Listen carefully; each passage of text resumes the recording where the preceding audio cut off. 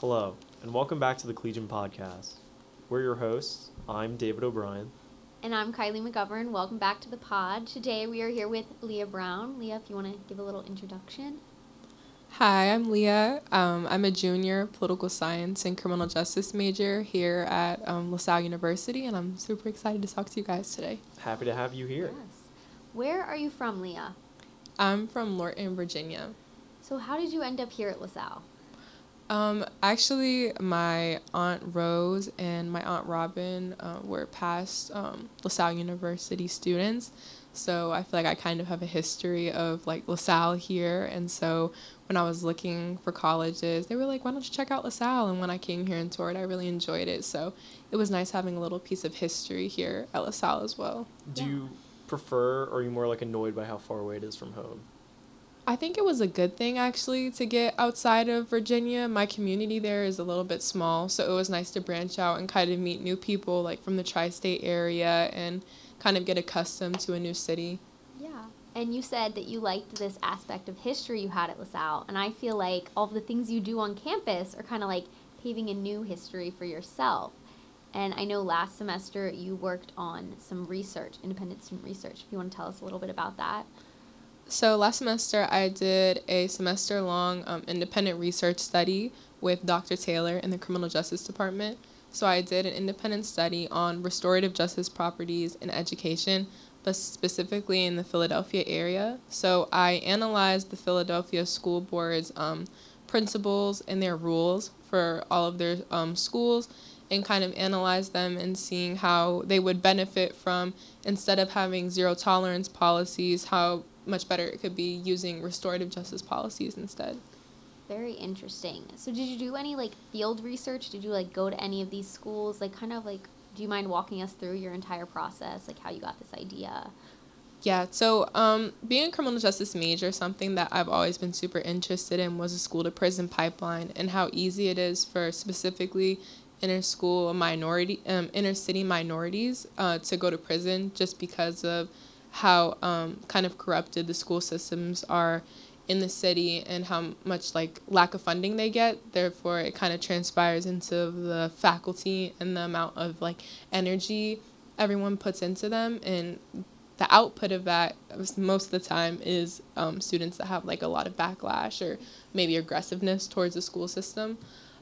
So I kind of wanted to analyze that and see how that kind of transpires. So I did a lot of this through reading through different case studies and forming my own conclusions based upon the school board's rules. And what I kind of concluded from that is that a lot of the Philadelphia School Board does actually have the restorative justice policies in their rule book, but they aren't enforced throughout the school systems. Very interesting. Like, what are some ways that like these rules could like actually be enforced, if at all, you know?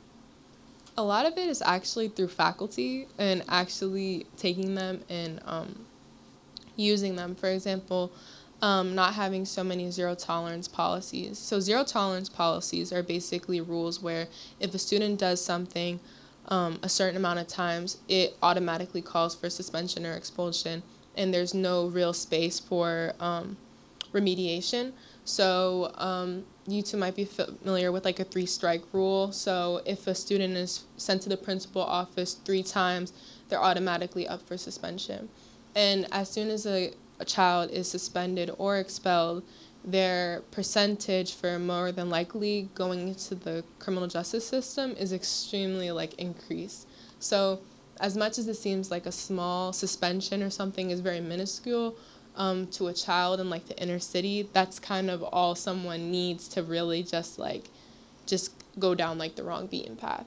So small things like that are pretty important. So kind of just giving children a chance like with the faculty and actually having like restorative justice properties, which is having a remediation period to talk about what you did wrong instead of a suspension, or doing an after school program to kind of teach children how to go about things a different way instead of fighting. How about talking to someone, small things like that. Conversations is all restorative justice policies, but the thing is, a lot of school systems aren't putting the time into the children because they have so many other things that they're trying to handle as well.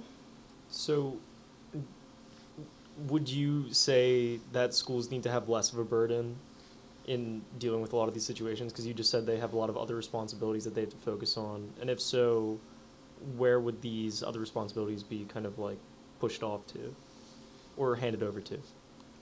I think one of the real problems is that schools need more faculty to handle some of these situations. Like when I was reading over these case studies, some of these schools had one case manager for the whole school district handling social work. Yeah, that's absurd. Yeah, so to have one person looking over all of these children, some, aren't having meals at home or having issues at school, they're not getting any personalized, they're not getting any, I'm sorry, the word is not coming, but they're not getting any personalization. They may check in with you one day and then you won't hear from them in a month span of time. And throughout those couple months, fights happen or suspensions or expulsions. There's no one looking out for them. So I think what I did find is that really employing more people, and a lot of the budget is really going towards security and police officers within the schools, investing in metal detectors and things like that. But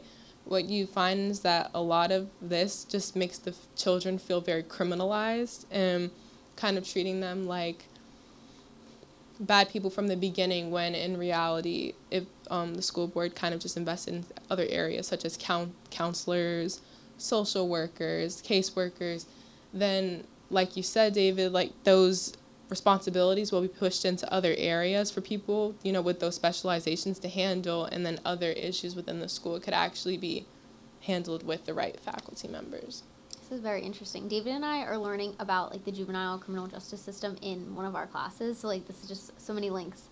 But I feel like you were just explaining this, like this kind of issue is so like multifaceted that there's like no easy fix besides like I guess people with like a passion that like a bunch of people want to go work in schools and like sort this out. Would you ever work in schools? Like but is that a future you want for yourself? As a social worker, I didn't consider it working in the school system, but I do eventually want to try to do some sort of like nonprofit working for incarcerated people, or like kind of helping that, transitional period from the school to prison pipeline.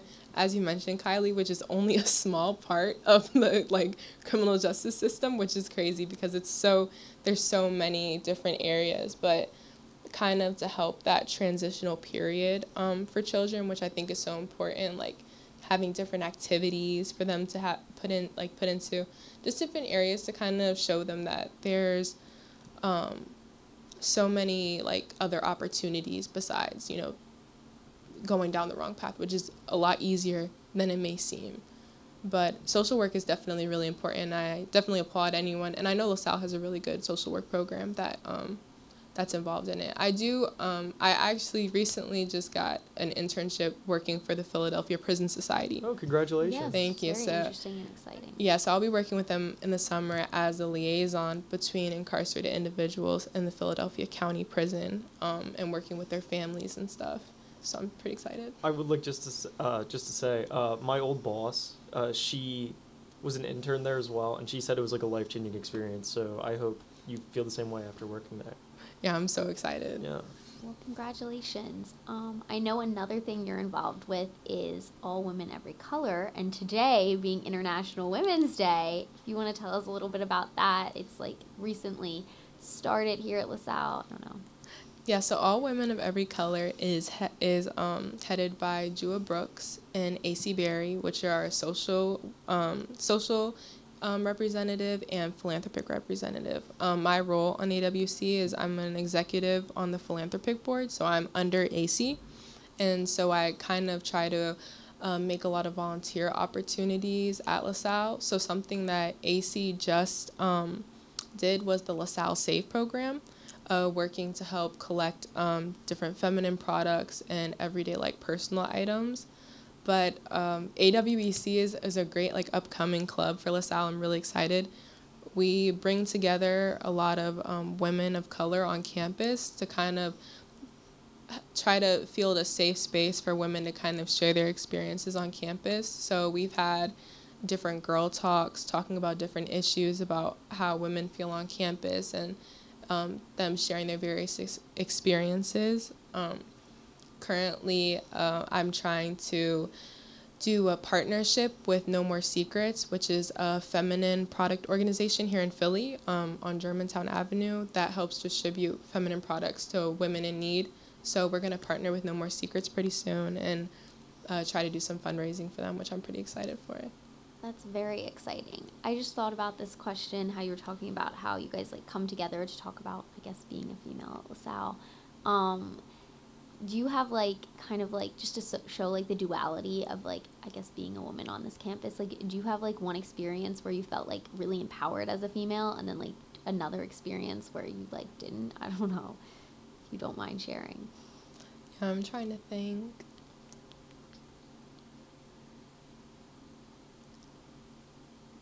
Sorry, I'm thinking. No, that's totally fine. I guess a very empowering moment for me as a woman on campus was working on the Diversity, Equity, and Inclusion Board for LaSalle. So that was a pretty good position that I was really excited to be a part of, working on like the climate change survey and things like that. Just trying to build like a stronger agenda for more inclusivity on LaSalle's campus. A not so empowering moment at LaSalle. I couldn't really think besides maybe like interpersonal relationships outside of school, but as far as like my treatment on the campus, I don't think that I've ever run into a situation that was like bad that I can remember, which is probably okay. Yes, it's pretty yeah, good. I'm relieved and happy to hear that. I would definitely like agree that like anything like that was like primarily like interpersonal. It was like outside of the classroom, outside of like activities. Right. So, yeah. David, anything you want to say? So you're involved in a lot of activities outside of school. You're a double major. How do you balance all of this? Time management, it's crazy because sometimes when I talk about all the things that I do, people are like, wow, like you do so much, but it's so built into my routine that I don't even like recognize that I'm always doing so much. But I think one thing that I've picked up that's been the biggest change for me this semester is that I started working again. At first, I was really just volunteering, which was okay because it wasn't every single day all the time, but incorporating work into my school schedule has been a big challenge for me.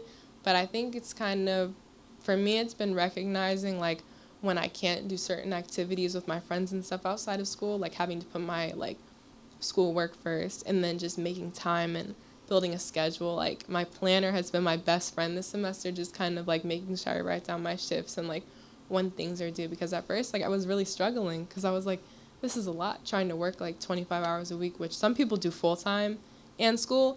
I don't know how they do it. But yeah, just a lot of time management and a lot of late nights and early mornings. Yeah. Definitely. Well, I'm sure it pays off most of the time. Sounds like it. You get to go to bed each night knowing you're doing a lot of great things for the community. Yeah.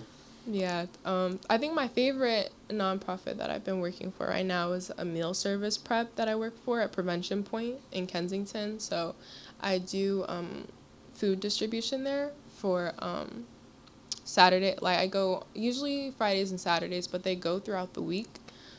Which has been a very rewarding experience, meeting a lot of people who have had, like, went down a lot of different life paths. And it's been very interesting to kind of meet so many different personalities and kind of just build up my personal relations with people, like, in all different areas. And I think my favorite thing working with homeless people actually is, like, their animals. Like, a lot of people bring their dogs and their cats and stuff, so it's been so fun actually, like bringing food for them, and actually I buy food for their animals as well because that's so nice. Yeah, because I have 4 dogs at home. So oh wow. Yeah, so I really like when I see a dog, I'm like, let me go to my car, like I have food for you. So it's been really fun actually. That's so generous. I wouldn't have even that wouldn't have clicked for me. I would have been like, oh look, a puppy. I wouldn't have thought. Yeah. I don't know. I just have one more question. You said that your desire to like help communities has always kind of been there. Well, this is more than one question. I do that a lot, sorry. was there anything that specifically inspired you to get more involved with your community? And then also, has anything at LaSalle helped push you more towards doing that, or is it just kind of been like you're doing it, and then LaSalle is just kind of like there? So I think actually coming to LaSalle, and LaSalle is a pretty big community service school. I didn't even realize how many programs we have that help like different areas, like any area that you're interested in, environment, homeless people, like climate change. We have a club or a program for it that helps like service that area. So I think coming to LaSalle and seeing their drive to help, the outside community just helped me kind of want to look for and expand on those different areas that I care about. But since I was little, I've always kind of had an inkling to kind of help like the Black community specifically. But homeless people is a huge is a huge a huge thing that I like to help. And then also incarcerated people, like the criminal justice system has been two things that I've always been interested in. But since I'm older now, like I have the area and the knowledge to know where I can actually help. Like the research study, for example, like I was able to kind of get out a lot of information that I personally wanted a lot of people to understand and know about. Because even in the area of race, you can't always push that out, unless you're under that kind of supervision to do so. You can't just push out race theory in every area unless it's warranted. But I was able to be I was in the space to be able to do that and push that agenda. And also for homeless people, sometimes for meal service prep, you have to be like 18 to even do it individually, or else you have to do it like within a group. So now that like I was older, I was able to kind of find a community that I wanted to do that with. And specifically Kensington is kind of overlooked just because of like a lot of the problems and issues that they face. So I felt like that would be a really good area for me to go into, because I'm not really judgmental, like things don't scare me. So, it was a good area for me. And they're great people. It's a great organization. So. Yeah, well, I'm glad to hear that LaSalle has made a good home for you, and I'm sure many of the people in the area and also at LaSalle are very happy that you chose it. So yeah. Yeah, I'm so glad we got to talk to you today, Leah. We were like trying to figure out who we wanted to have on as a guest, and I was like, Leah Brown. Yeah. So, everything you've said has been very inspiring, but also so genuine, and I really appreciate you coming on. Thank you for coming. This has been incredibly informative. Yeah, thank you. Thank you so much for asking to meet with me. I really appreciate it. And you two are doing an amazing job, talking about LaSalle and meeting with so many, student body and faculty. And it's amazing, the pod. So I'm really proud of you two as well. Thank you. Thank you. All right. Well, I think that's it. Yeah. Well, if you have any questions, comments, or connections, you can always feel free to email us at o'briend10@lasalle.edu.